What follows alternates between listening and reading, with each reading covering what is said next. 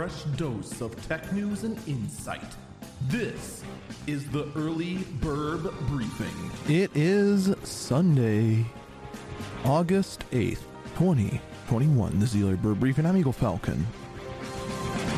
This story's going to get a little political, but it does say a lot about the current situation regarding cryptocurrency. So for those who are unaware of what's going on currently in the Senate and House, there is a major infrastructure bill that is being, tossed back and forth. For the most part, everyone in both the House and the Senate are trying to get as much packed into this as they possibly can. And one thing that was recently thrown in is, a method to regulate and tax cryptocurrency.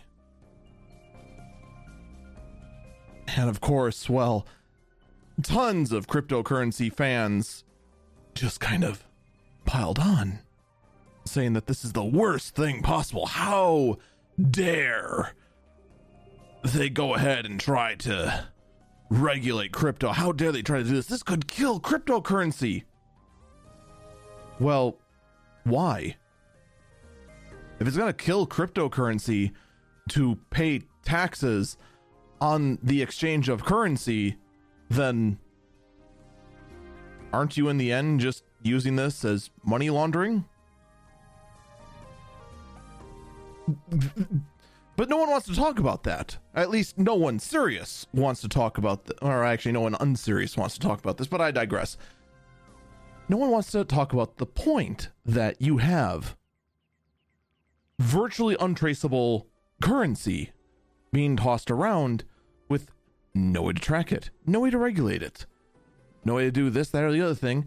But the moment that someone tries to go in and do something so that it is in fact traceable and actually has any form of legitimacy to it and is no longer being used as a giant tax dodge, all of a sudden it's the worst thing possible.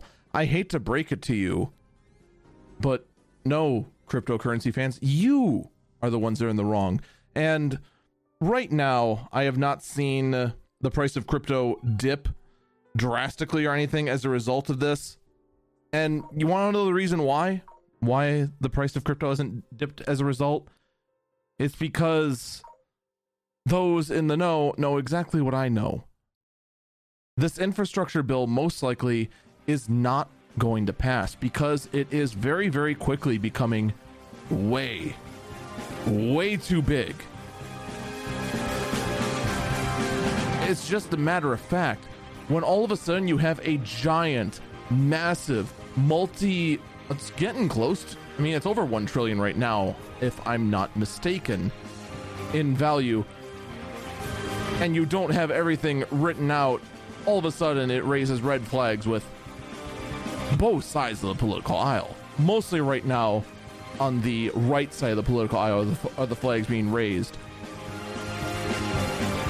In the end, if it's too big, it's just not going to pass. And then crypto is going to stay safe for now. That's going to do it for me. Stay safe and stay healthy.